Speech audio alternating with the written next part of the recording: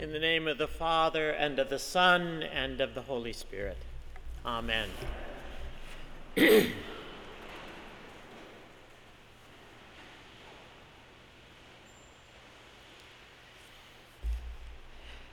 the parish where I was ordained, the rector made it a practice on the weekend of the 4th of July, in place of the sermon, to read the Declaration of Independence. I'm not going to do that this morning. And 46 years later, I remember that he read it, but I still don't know why. Mainly because I don't know what it has to do with preaching the gospel, other than it's an easy way out of writing a sermon on a holiday weekend.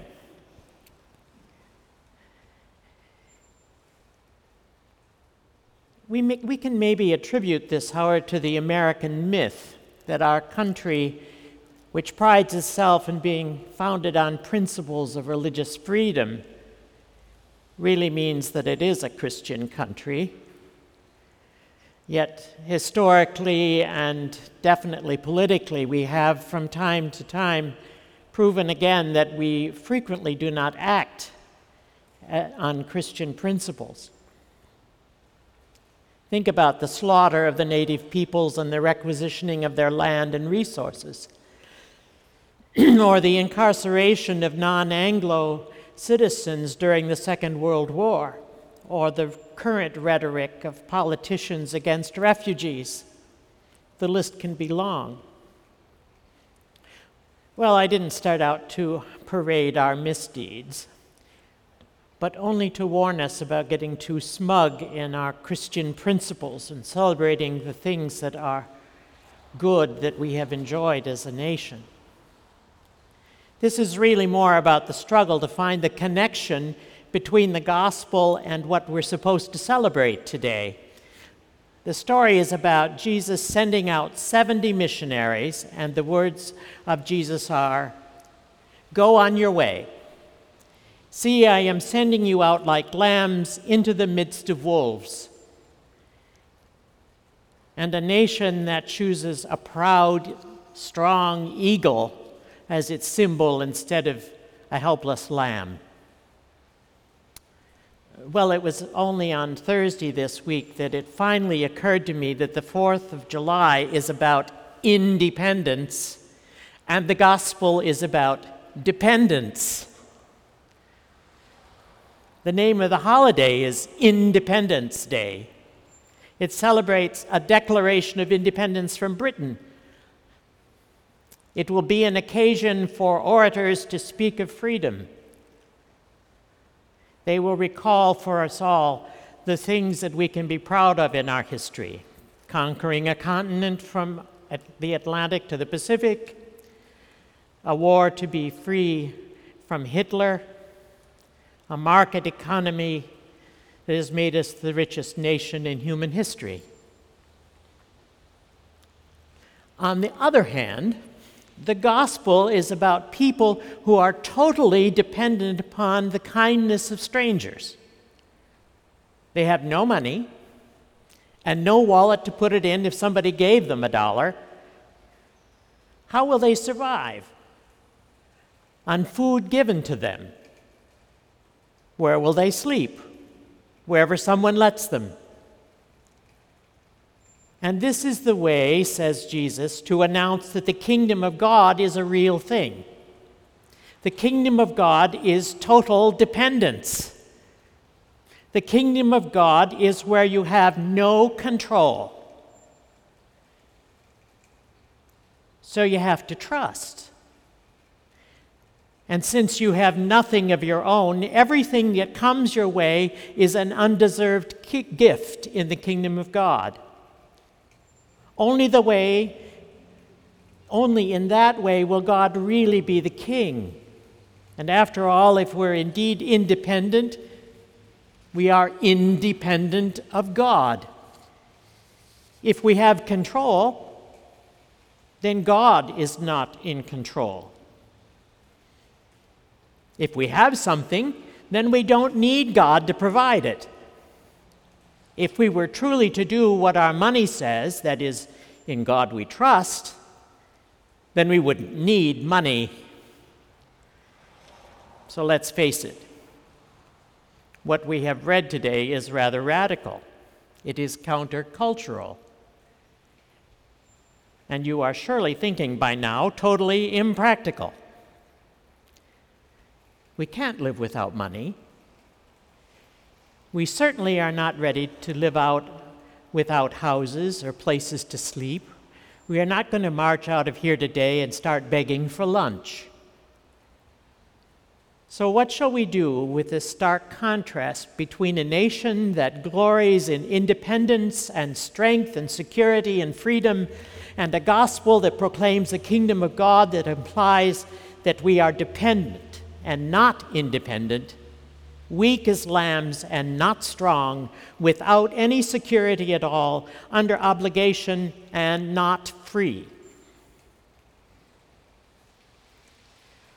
Well, we might begin by noting that the rhetoric of independence, strength, security, and freedom is just as unrealistic as the gospel is impractical. We're not really independent of the rest of the world. We need China to make those cheap products we buy at Walmart. We need Mexico to send us workers to do the jobs that we don't want to do at wages we wouldn't take. We need the good opinion of the world to help us in preventing attacks of terror within our own borders. Quite contrary to what Britain has elected to do, it will be much harder now a much harder row to hoe than the popular opinion in Britain suggests. In a global world, we really cannot go at all on our own. Yes, we are the strongest military power ever. Not since Rome has one nation been so able to dominate the world by its force and threat of weapons. But military strength is no help against attacks of terror. Terrorists are, by definition, people who use weapon and tactics armies cannot stop. Our great goal in life as individuals, as well as a nation, is security. We save and invest for the future. We buy insurance. We demand health insurance. We buy the biggest vehicles we can in hopes that more metal will protect us. Then along comes an accident or a tornado or 9/11 or Orlando and reminds us that true security simply does not exist. After all, we're going to die someday. Of course, we treasure our freedom. I can't even imagine what it would be like to live in a place where I could not say what I think.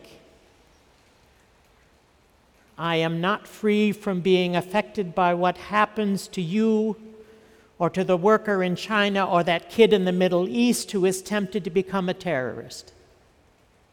Independence and dependence. Two approaches to life. One is unrealistic when you get right down to it, and the other is obviously impractical. So what should we do to balance them? Well, we might do what St. Paul suggests in the Epistle to the Galatians. That is, put them together. He says, "Bear one another's burdens, and in this way you will fulfill the law of Christ. For if those who are nothing think they are something, they deceive themselves. All must test their own work. Then that work, rather than their neighbor's work, will become a cause of pride. For all must carry their own loads. Bear one another's burdens because we are connected. If we think or act like we are not connected, we deceive ourselves. Yet all must test their own work. All must carry their own burdens. It sounds like a contradiction, doesn't it? Bear one another's burdens. But all must carry their own load. It may be a contradiction, but it's true anyway. Our task in the United States on July 4th, 2016, is both to bear others' burdens and to carry our own load. Independence and dependence. And we who are here today in church have a way to show that. Others will praise this country today. We will pray for it. Others will speak of independence today and may even read the Declaration of Independence. We will act out dependence upon God, who has provided the gifts of liberty that we share. So let us pray together.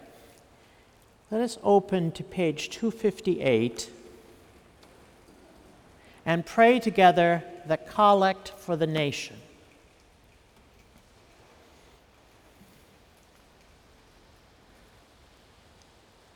Lord God Almighty, you have made all the peoples of the earth for your glory, to serve you in freedom and peace.